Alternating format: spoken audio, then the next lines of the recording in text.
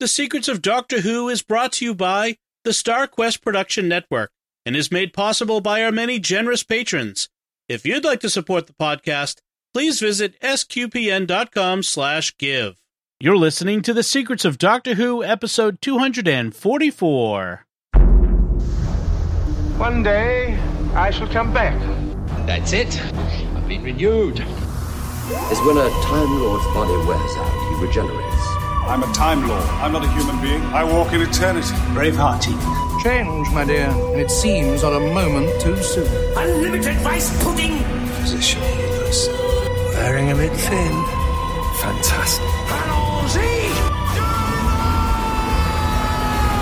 I am Scottish. I can complain about things. Ta-da! Ooh. Should be fine. Hi, I'm Dom Bettinelli, and you're listening to The Secrets of Doctor Who, where we discuss everything about the hit BBC series Doctor Who. And today we're discussing The Angels Take Manhattan with the 11th Doctor. Joining me today on the panel is Jimmy Akin. Hi, Jimmy. Howdy, IR is here. The absence of Father Corey threw me off. My usual R, plural, it was mistaken. Father Corey is taking a day off, so we'll have assignment. He's on assignment with the in the TARDIS, but we'll have him back again next week, folks. Well, maybe. I mean, the nav system's knackered, but I know he's off on an adventure with the Doctor. But it's a time machine. He can come back in a minute. Folks, please write up a review of the show on Apple Podcasts. We love when you write reviews, and it helps immensely. You have no idea how much it helps for you to write reviews there. It seems like a small thing, but it's a big deal. So we really appreciate it. You can fight the algorithm. You can manipulate the manipulators. Right. Fight the great intelligence and help us defeat it. And also share the podcast with your friends. We really do appreciate it when you do that.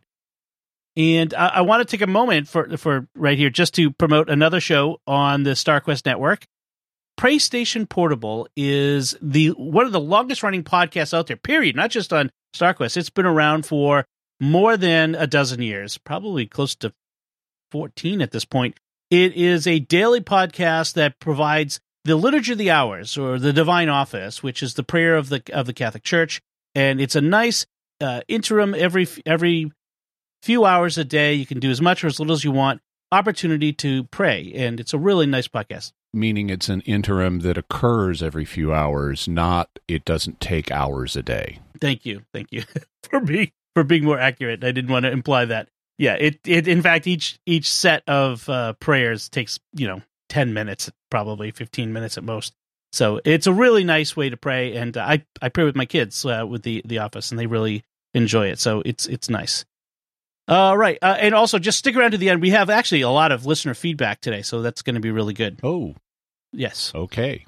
So, but first, before we talk about Angels Take Manhattan, we have a couple things we need to discuss, which is, by this time, I'm certain that if you're a Doctor Who fan, you've heard that it's official.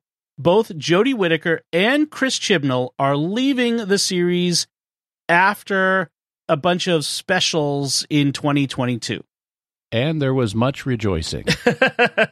Especially for the departure of Chris Chibnall, I think. Yeah. Although Jodie Whittaker, I'm sorry, she has been frankly unengaging as the Doctor. Yeah. In the 2 episodes that Dr. Ruth, the fugitive Doctor, appeared, she was vastly more engaging than Jodie Whittaker. That's true. There's been some debate I've seen of whether it was more the writing or the actress. Maybe a little of both. I think it's both. I think the writing has been substandard, and I think Jodie Whittaker comes across as likable, but otherwise flat and unengaging. Yeah. I mean, when you compare her Doctor to all the previous Doctors, I mean, there's just so much more there. With a Capaldi, with even a Matt Smith or David Tennant. That this even in just the modern. I didn't like Peter Capaldi's portrayal of the Doctor, especially in the beginning. It got better towards the end. Yeah. But he was more engaging. Right. He certainly wasn't flat, that's for sure. So they're leaving. So what they told us is that we're going to get a series or season this autumn 2021. And they said 6 episodes, but previously we've been told there'd be 8. So I'm wondering whether that means that we're going to get a couple of double-length episodes, maybe at the premiere and a special, the Christmas or New Year's special, something along those lines. And then in 2022, they said that we're going to get a number of, I forget it was 2 specials, and then a final quote-unquote feature-length adventure for the 13th Doctor, which I think feature-length means 2 hours, a movie. And these will probably be like the David Tennant specials that saw him off, where they're like an hour or so in length. Right. We're getting less this year, which less is more in some cases. I know. I mean, as much as I have disliked some of Chibnall's stuff, I still want to see Doctor Who. I still like the show, and I wish we had more of it. I'm torn over it, but I think I think you've made it clear, and I agree. The Chibnall era has not been a banner era. Yeah. Now, apparently, the feature-length anniversary, or the feature-length special in 2022 is meant to coincide with some big anniversary of the BBC itself. Yeah. And then the year after that, 2023, will be the 60th anniversary of Doctor Who. So presumably there'll be something new then with a new Doctor, and maybe multiple Doctors. Interesting. That would be, because they usually do for those big anniversaries, do something along those lines with multiple Doctor specials. It would be fun to see Capaldi and on screen with, some of the other Doctors. That would be, the 12th, the 11th, that might be interesting. The rumor I'd previously heard is that the 60th was going to be Jodie Whittaker and David Tennant. Huh. But this departure news for Jodie Whittaker suggests that won't be the case. That's true. Interesting. One other bit of, it's not so much news, just interesting anecdote that came across was I saw this morning was that J. Michael Straczynski, the creator of Babylon 5, among other series, has popped up, raised his hand, and said, if the BBC would like an American showrunner, I'm game. I'd love to do it. Hey, that would be very interesting. Yeah. I need to think about that. That's the first I've heard of that, but I think Straczynski is a much better writer than Chris Chibnall, and he's a showrunner that has definite chops, and that would be interesting. I still need to think about it, but that would be very interesting. It would certainly have pull. It would bring people in. Of course, the biggest question of all is what do we get for a new Doctor? And one of the names that I saw that came up that I was intrigued by was, oh gosh, what is his name? He was the guy in Rogue One, and he just did a movie called Sound of Metal. I didn't see it, but my wife Melanie saw it, and she really liked it. And it's Riz Ahmed, who would be very interesting as an actor. I'm not sure, but he's one of the names I've heard come up.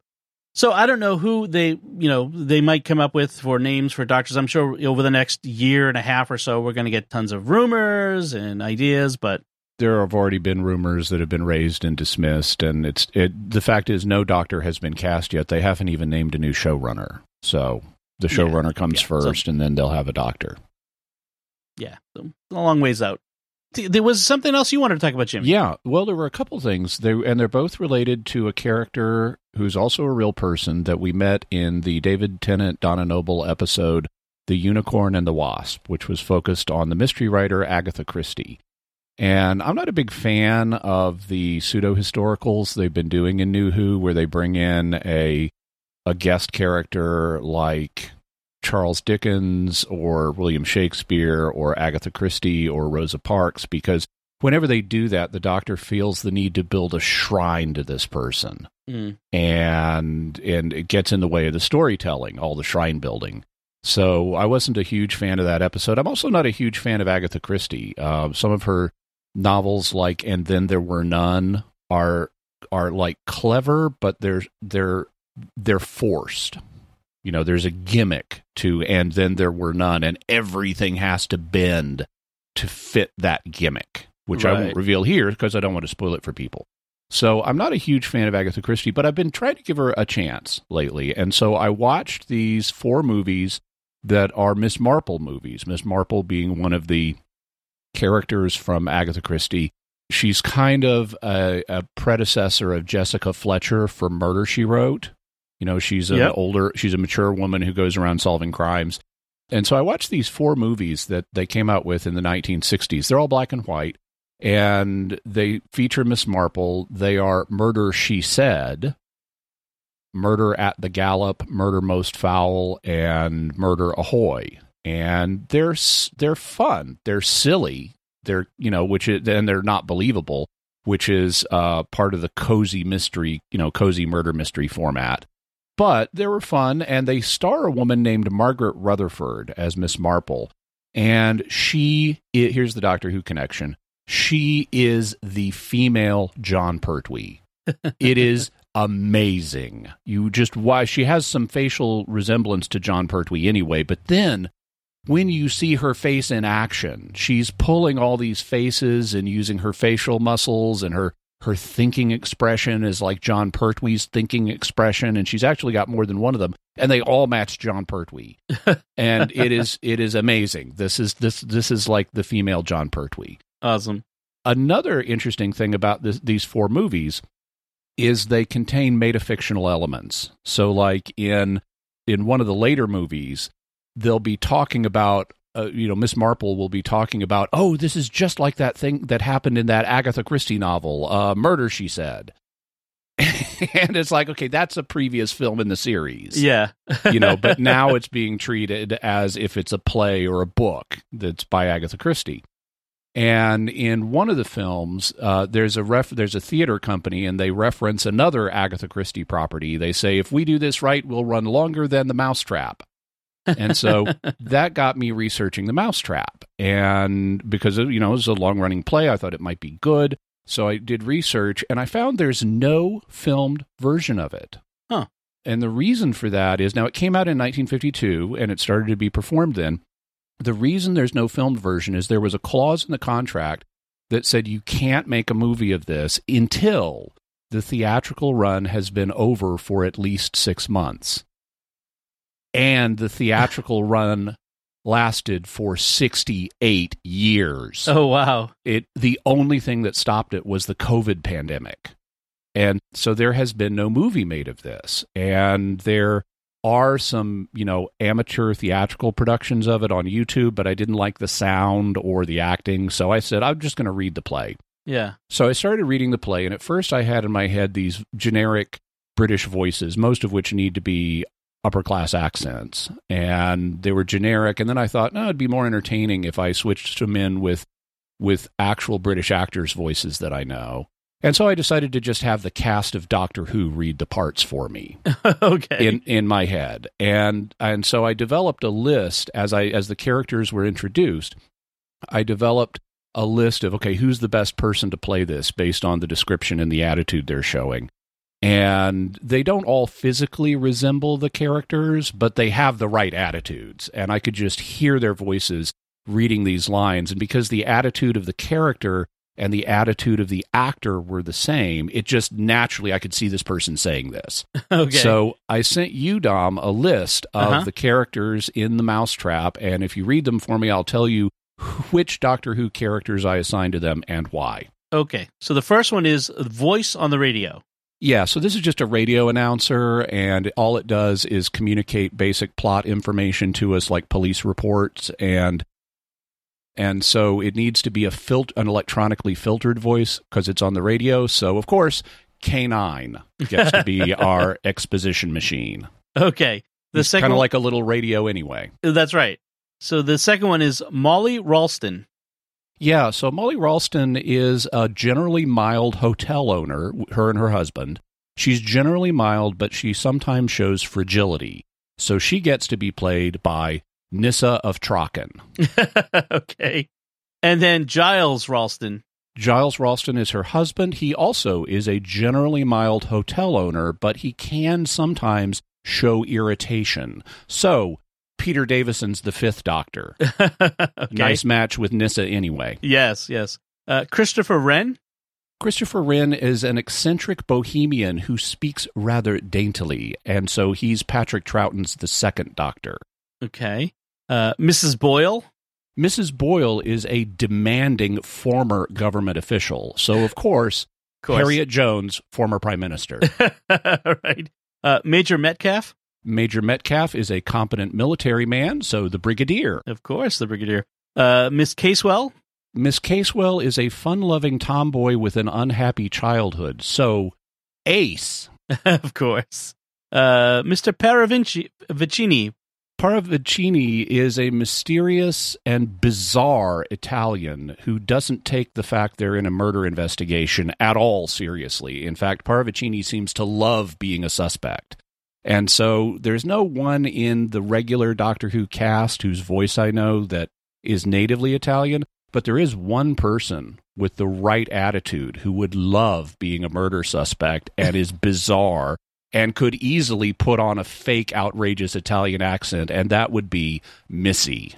Okay. I was thinking the Seventh Doctor, but yeah, Missy, that would be, yeah. Detective Sergeant Trotter. Detective Sergeant Trotter is an athletic Cockney policeman, and so Mickey. Of course. Awesome. And this. Oh, go ahead. You were going to say something. I was thinking, like, if I haven't read The Mousetrap, but now I want to go search it out and read it in these different voices. Yeah, it's really a good play. It has it is famous, in fact, and no doubt this is one of the reasons for it running for 68 years. It's famous for its ending. And it's also famous for they swear the audience, or at least ask the audience, not to reveal the ending outside of the theater, lest they spoil it for other people.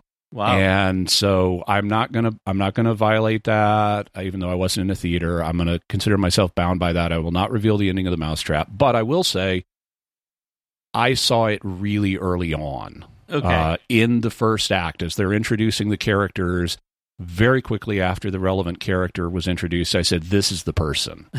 and I was sorry to be right. I kept hoping as the second act was unfolding, it's like, okay, here's more evidence that fits that. But I was hoping I would be wrong, because if I was wrong, then I could write a play with a really awesome ending. But no, Agatha Christie got there first. So kudos to you, Agatha. That's great. Yeah, the swearing them to silence, it reminds me of that Simpsons episode where Homer was having the flashback to 1980, where he's coming out of the theater and people are standing in line to go in to see Empire Strikes Back, and he says, I can't believe Darth Vader was Luke's father. All right, awesome. So a couple of interesting diversions from our main topic, but I hope you all enjoy that. Go check out Agatha Christie's The Mousetrap and then see if you agree. But let's talk about this episode that of Doctor Who that we've got on tap here. The Angels Take Manhattan, or as I said last time, the Muppets Take Manhattan. That's got to be an homage. Gotta right? be. Yeah, gotta be. It has to be. So this is a significant sort of tentpole episode because it is the departure of the major companions of a doctor, the first companions for a particular doctor leaving the show. Let's actually name that doctor. It's the 11th, Matt Smith. Right. Sorry. And so, yeah, Amy and Rory, this is their departure, which had been hinted at and talked about. We knew it was coming. Yeah, with huge, ginormous hints. And misdirections, like, oh, they're leaving in this one. No, they're not leaving in this one yet. So, yeah, everyone knew it was coming. But how was it going to happen? And even in this episode, they kind of... they fake us out. A couple times. But so let's get the recap, and then we'll talk about what happens in this episode. The Doctor, Amy, and Rory are visiting New York City in the present day, and the Doctor is reading a detective novel about a detective named Melanie Malone, who lived in 1938. Then Rory is touched by an angel and zapped back to 1938. He appears in the novel, and the Doctor and Amy realize it's actually nonfiction and is describing what will happen to them in 1938. Meanwhile, in 1938, Rory meets River Song, who is pretending to be the detective Melanie Malone. She's taken to meet a crime boss who's been collecting art objects, including statues that are actually weeping angels. When the Doctor and Amy arrive, they discover that the angels have been running a hotel on the model of a factory farm, or a battery farm, as they call it in the show, which is where they keep people locked in rooms and then zap them back in time to keep feeding off the time energy they release. They've done this to Rory, and the gang sees an older version of Rory die in front of them. So once again, the man who keeps dying. The only way out is for young Rory to somehow evade the angels and so create a paradox that will cause the timeline to collapse so that the Factory Farm Hotel never existed. To do this, Amy and Rory jump off the building together, committing suicide. Time resets, and everybody wakes up in a cemetery that they visited earlier in the episode in the present day. However, before they can leave, a lone survivor angel taps Rory and sends him back to 1938 again. Amy is determined to let the angel touch her also so that she can be with him, even though it means that she will never see the Doctor again because she will be creating a fixed point in time that the Doctor can't enter. The Doctor begs her not to go, but she does. Afterwards, River discusses how the Melanie Malone novel will be written and published in the past and indicates that she will have Amy write an afterword to the Doctor. The Doctor then runs to find the last page of the novel, which he had previously torn out because he doesn't like endings, and discovers that the afterword says Amy and Rory have lived long and well and that they love the Doctor. So it was a big departure, right? This is a permanent departure. This is not like other companion departures where they just kind of go back to their lives. This is they're gone forever and never coming back departure. And apparently that was in part the decision of Karen Gilliam. Yeah. She said, unlike other Doctor Who companions like Rose, she didn't want to just keep coming back. Right. She wanted a clean break, and so they wrote it that way. Okay. So as I was rewatching this and taking notes, I got the feeling, I get the sense there's less here than I remember. I mean, it's a full episode and lots goes on, but there wasn't as much I just didn't feel like there was as much to note because partly I knew where it was going. So I'd seen it before, and it was just a matter of waiting to get there. I felt like a lot of the interim stuff wasn't so much plot as it was just clever writing, which is a sort of Moffat thing. Yeah, and I think there's an element of truth to that. It is pretty straightforward once you understand the shape of it. But I think there are nice things that they do on the way there. For example, one of the things the Doctor says about how changing the past and future work is that if you know your own future, it becomes set in stone. You cannot change it. It creates a fixed point. Yeah. And I don't know that actually works on the show, but that's the rule for this episode. But given that rule, there is some clever stuff they do with that because they've got this Melanie Malone book. And by the way, there are actually in the real world Melanie Malone books now, Doctor Who tie-in books. One of them is called The Angel's Kiss, and it's a prequel to this episode. They released it at the same time as this episode. So if you want to find out what happens leading into this story, you can get The Angel's Kiss. More recently, this year, 2021, Alex Kingston herself has written a Melanie Malone River Song book called The Ruby's Curse. And she also reads the audiobook version of it, so you can get that and hear Alex Kingston reading her own River Song Melanie Malone novel. Cool. But they've got this book, and the Doctor insists that they don't read ahead because it will lock in anything that they do read, because then they'll know what's going to happen. And Amy, early on, makes the mistake of reading a little bit where the Doctor has broken something. He doesn't know what. But we get a line of dialogue about, well, I had to break it because Amy read it in a book. And that's the only thing we know about what's going to happen. We don't know what he's going to break. But then we get this scene where River has been taken to the gangster's house. It's like a big New York mansion. And he's got a weeping angel there that he's been torturing and is in chains. And it grabs River by the wrist. And when the Doctor shows up, she's still got her wrist held by the angel. And she says, okay, sweetie, whose wrist are you going to break? The angel's or mine? And she looks at him and says, oh, no, not mine. Why? And the Doctor says, well, I have to because Amy read it in a book. And so this is apparently the thing that's going to be broken. And she is talking with him about that, and they're trying to figure out, the situation's also urgent because Rory has vanished and they don't know where he is. And so Amy wants to read more in the book, and they're trying to figure out a way to do that. And they propose, well, maybe we can read something that will give us a little hint, but nothing too concrete, like chapter titles. And it's like, yes, finally, for once, a book that has chapter titles. I hate those books that have no chapter titles.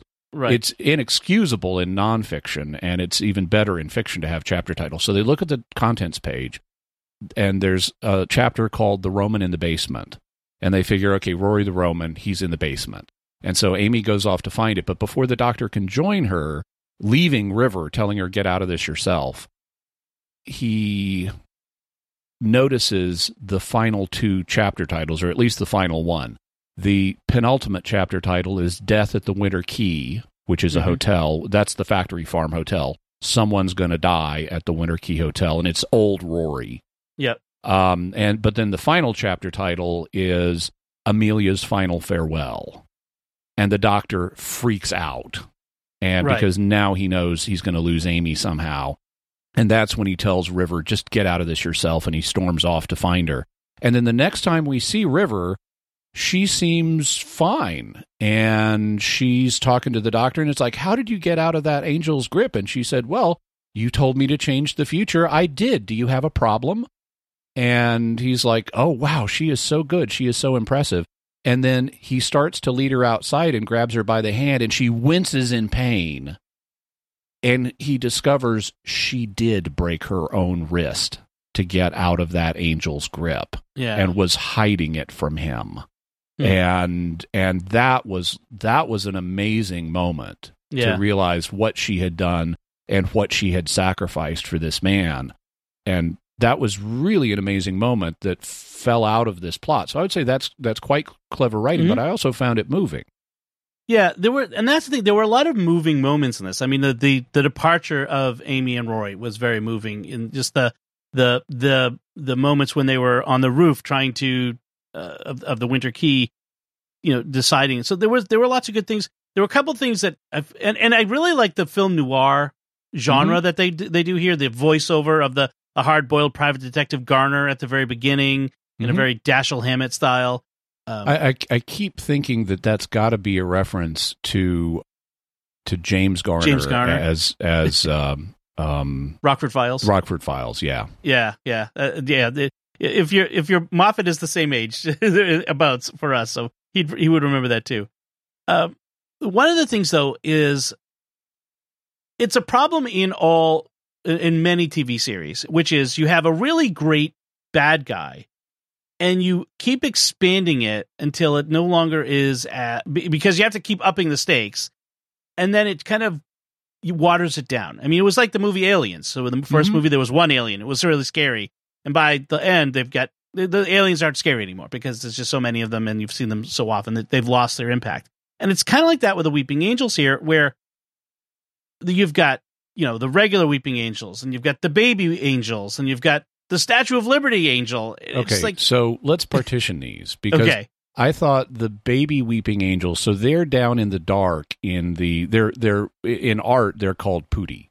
Yeah. That's the Italian word for them. They're the little cute cherub angels you see in artwork. Right. Only these are statues, and they've got them down in the basement in the dark, and they throw Rory down in the basement with a box of matches. And he's got to try to keep alive, and he hears the baby angels pitter-pattering around him and giggling in the dark. And I thought that was an effective scene. I didn't mind the baby angels. Yeah. The Statue of Liberty, though, is over-the-top stupid. Yes. Because Angel, and in fact, they break one of the other rules, and I can kind of let them slide on this, but anything that views an angel quantum locks it, so it can't move. And that's the solution to the original Don't Blink story.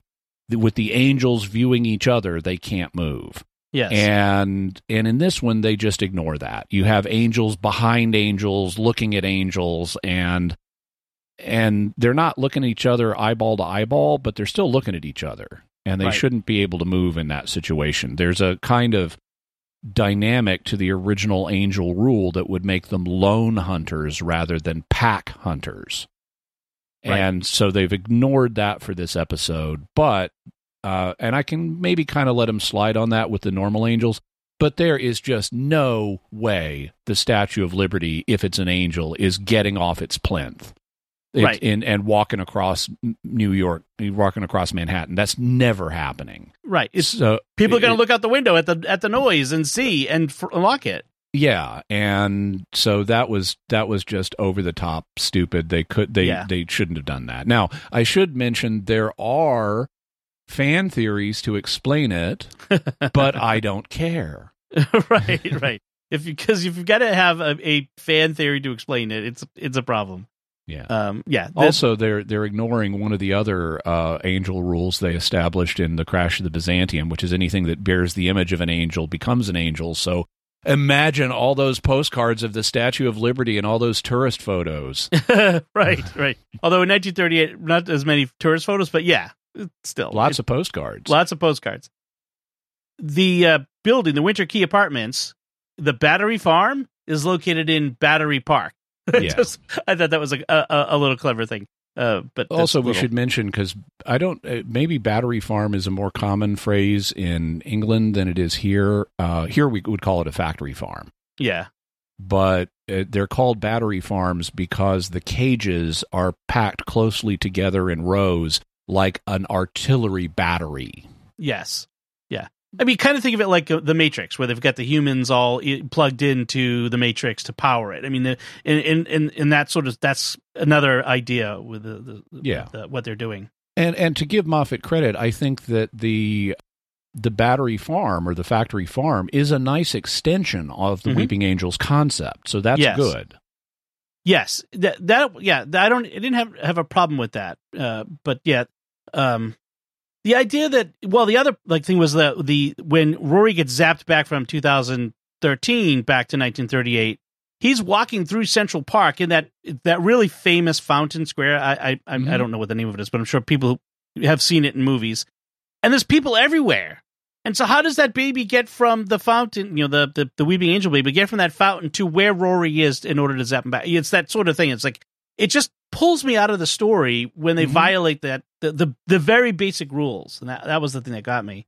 With some of them, I can imagine there was a moment, because the angels move really fast when no one's looking. So that's true. Maybe there was a moment none of the passersby were looking in that direction, and it could dart across. Yeah, I mean, as soon as everyone looks away, it's mobile, and it's highly mobile. Right. That's true. There were, by the way, speaking of famous New York landmarks, we see the Chrysler Building lots in the background in this episode. That's the famous Art Deco kind of building that has the scalloped top. Yeah.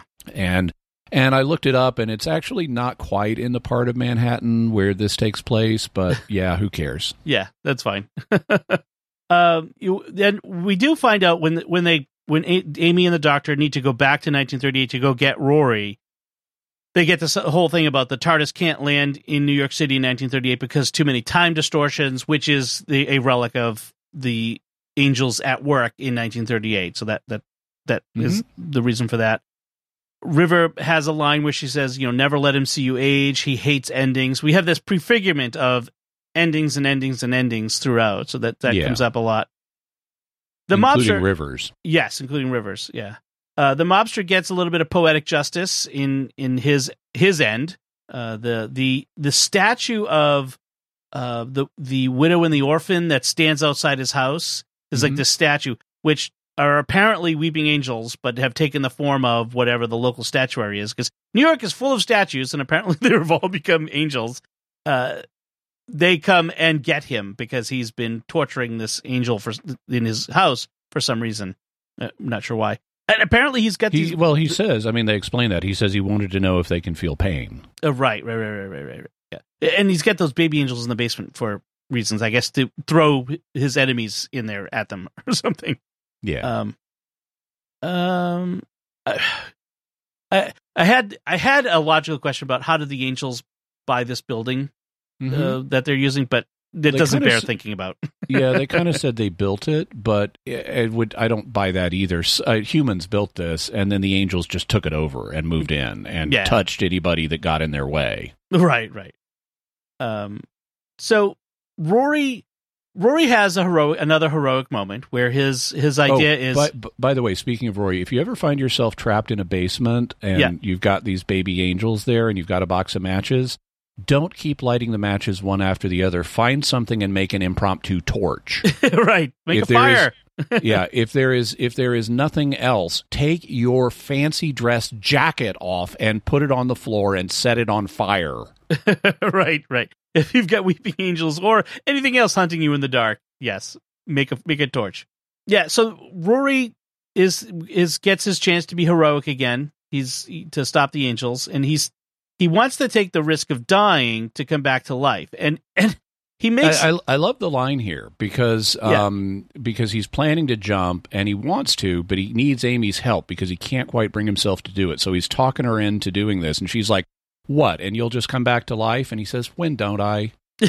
Right.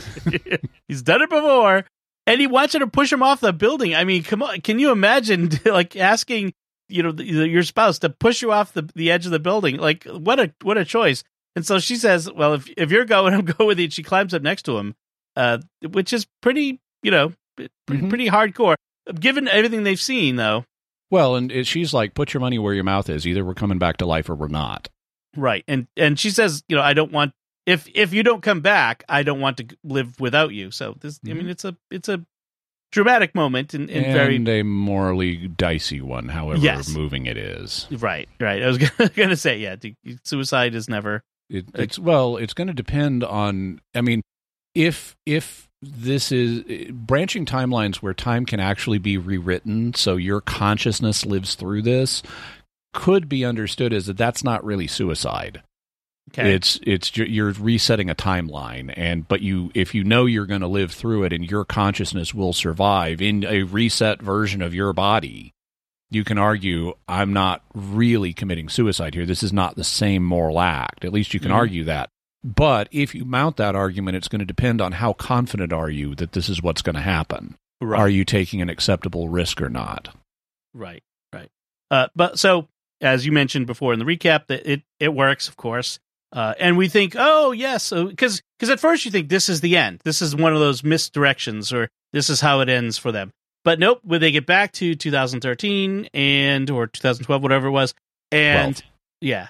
And they're in the cemetery where they had gone before, and the doctor had sort of, like, the TARDIS had landed there before, and they didn't know why, but hey, it must be something important.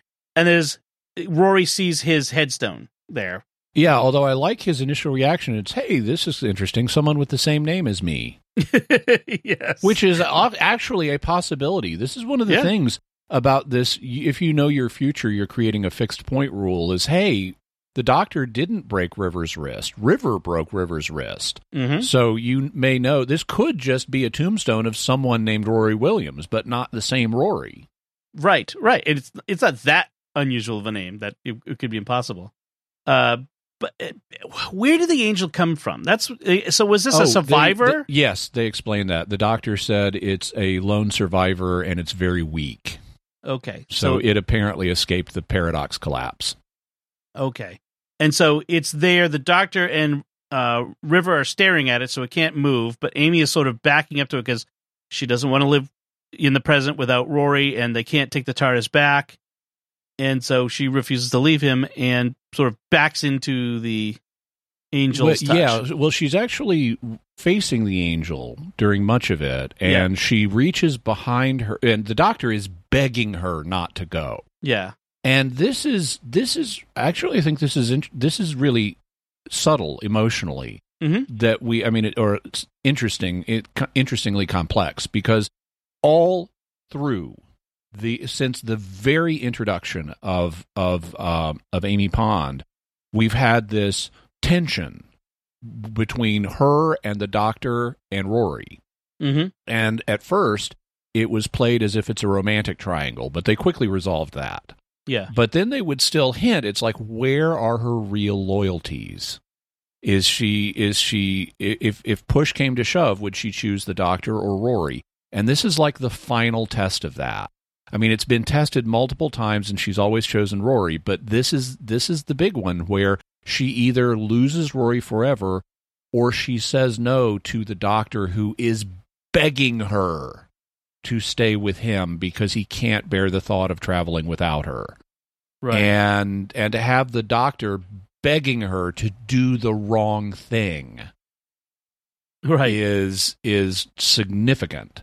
Yeah. And meanwhile, River, who's also standing behind her, is going, Mother, do what you must. And Amy reaches back with her left hand to take River's hand for a moment of human contact before she does it. And then she turns her back on the angel and looks the doctor in the face and says, Raggedy Man, goodbye. And that's it. She's gone. Right. And this is when River, sorry, all the names are muddled in my head. They go back to, they're in the TARDIS, and he invites River to travel with him. She says, don't travel alone. And he says, then travel with me. And she says, I'll travel you wherever and whenever, but one psychopath in the TARDIS is enough, don't you think? Which is probably true. Not all the time. Yeah. Yeah. Also, there's a nice moment here that starts that conversation where the doctor is sitting on kind of the steps in the TARDIS control room, and he's grieving, and he looks up at River and says, I'm sorry, it was your parents. I didn't even think. Because she's just lost her parents, and he was only thinking of himself. Right. That is a nice human moment for the doctor, who in modern times can so often be so self-absorbed. It's a nice moment for him to not be as self-absorbed as he can be. Yeah. And she says it doesn't matter, and he's, of course it matters. But that's when she tells him about the afterword that she's going to have Amy write. And although in the book it's spelled afterward, W-A-R-D, I don't know if you noticed that. Oh yeah, that's a typo. Then it's it's a word, W-O-R-D, a word that comes after. So it's an afterword, not an afterward. Yes. And so the last page that he tore out is still in the picnic camper in Central Park where he left it. And so they go, even though he tore it out from the middle of the book. Yes, I noticed that too.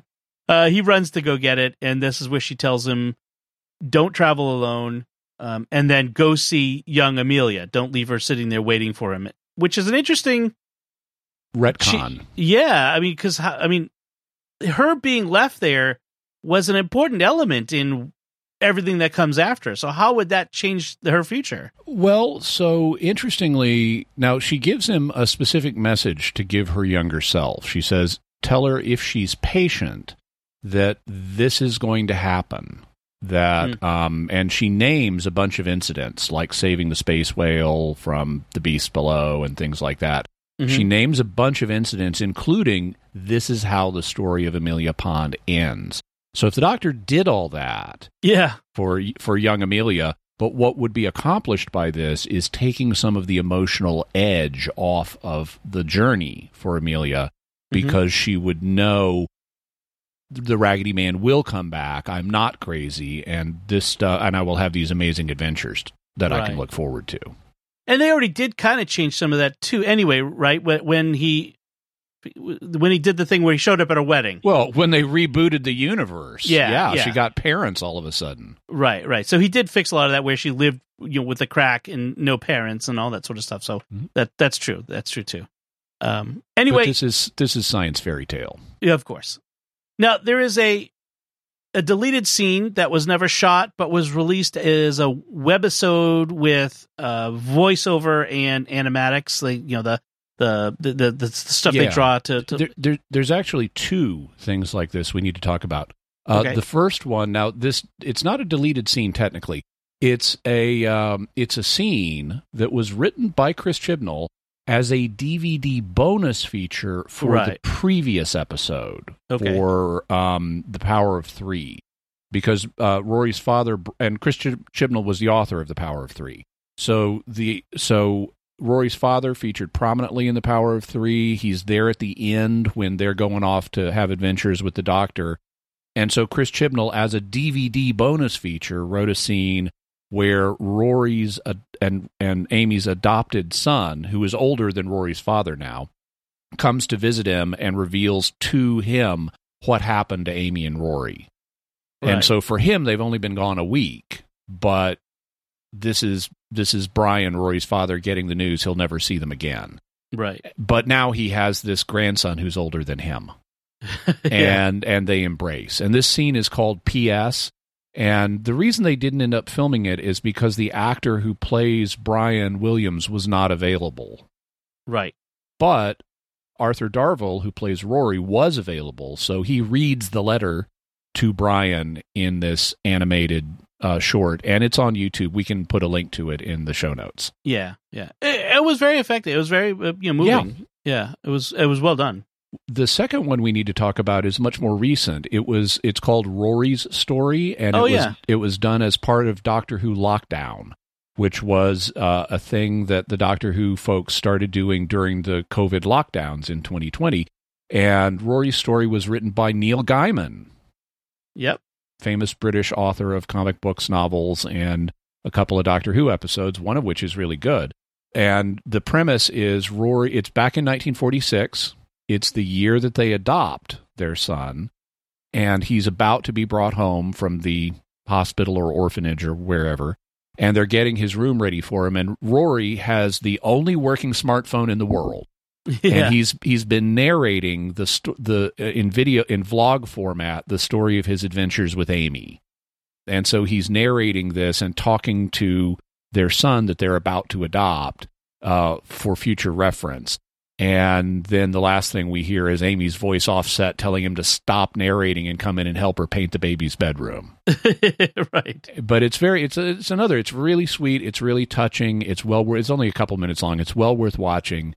And this would be one of the things that their son brought to Brian in the PS, because Rory says in that he can fill you in on everything. He'll have all the family albums and stuff.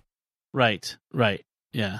It is interesting. I mean, that would be an impressive husbanding of power on that that smartphone. I mean, I suppose you'd turn off the cell thing because it would do no good.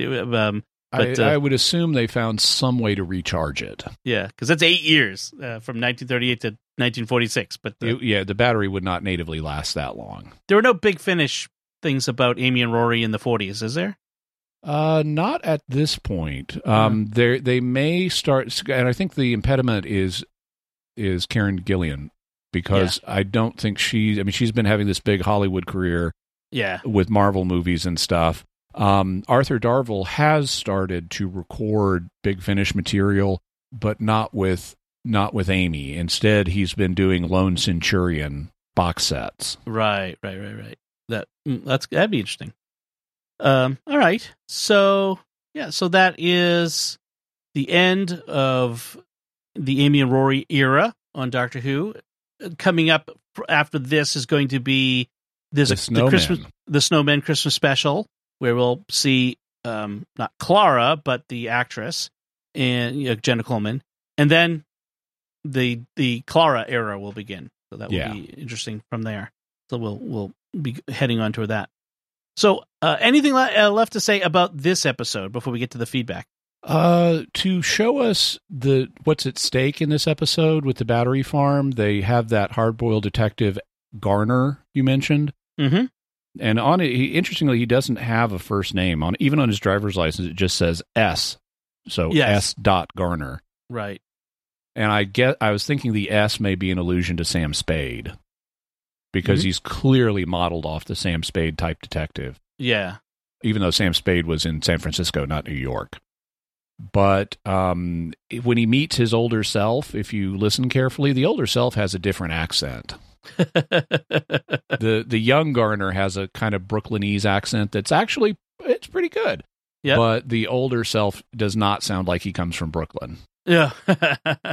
Maybe he's been in that hotel too long. All right.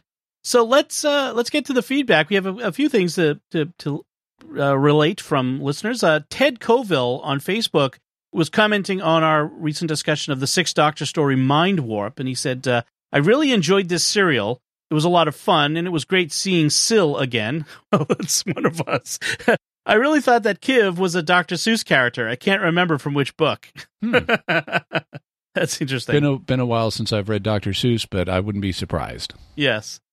Steve on Facebook, on our discussion of dinosaurs on a spaceship, said, Sorry, but as a family, we really enjoyed this episode. A lot of New Who is a bit scary and complicated for younger children. This was one I could watch with my then 7-year-old and 9-year-old, and we all thought it was fun and well-paced. I'm not a big film watcher and had no idea it was a play on the name Snakes on a Plane until you mentioned it.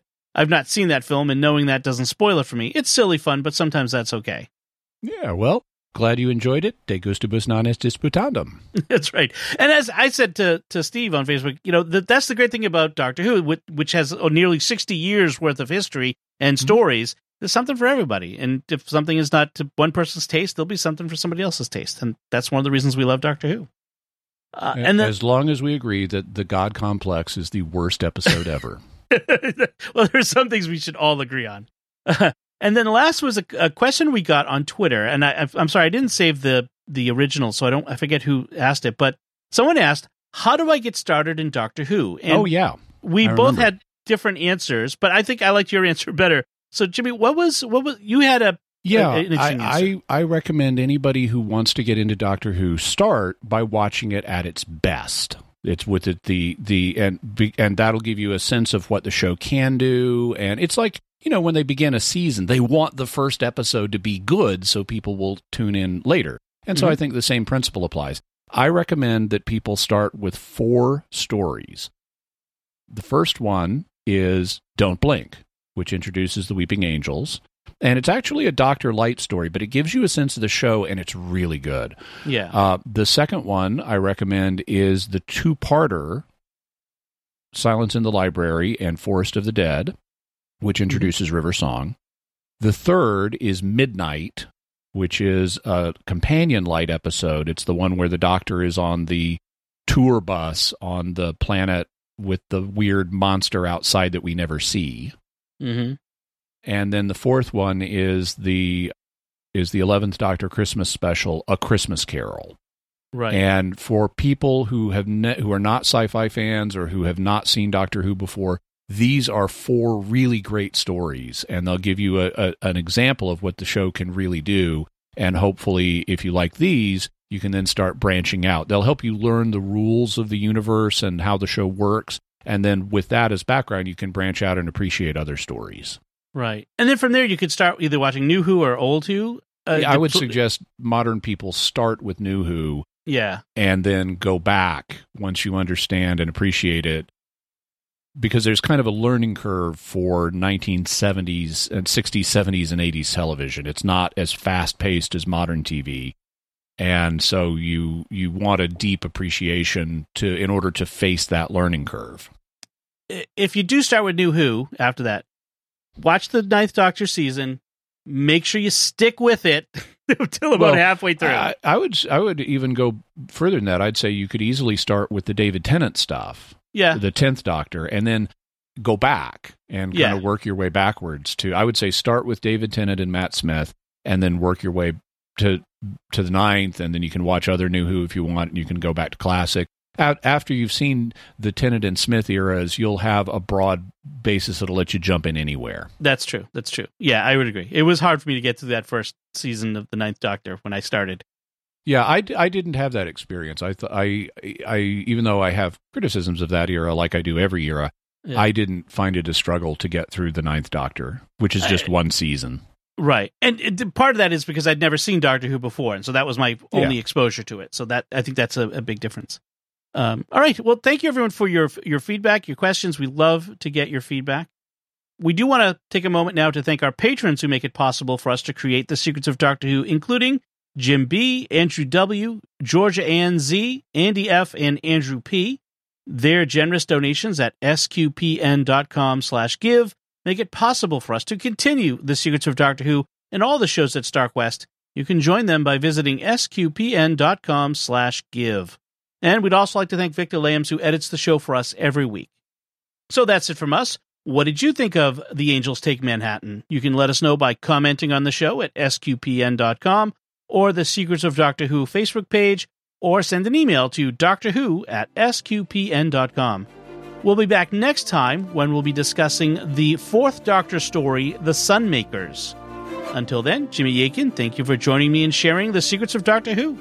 Thanks, Tom. And once again, I'm Dom Bettinelli. Thank you for listening to the Secrets of Doctor Who on StarQuest, And remember, changing the future, it's called marriage. Right. This is going to be fun.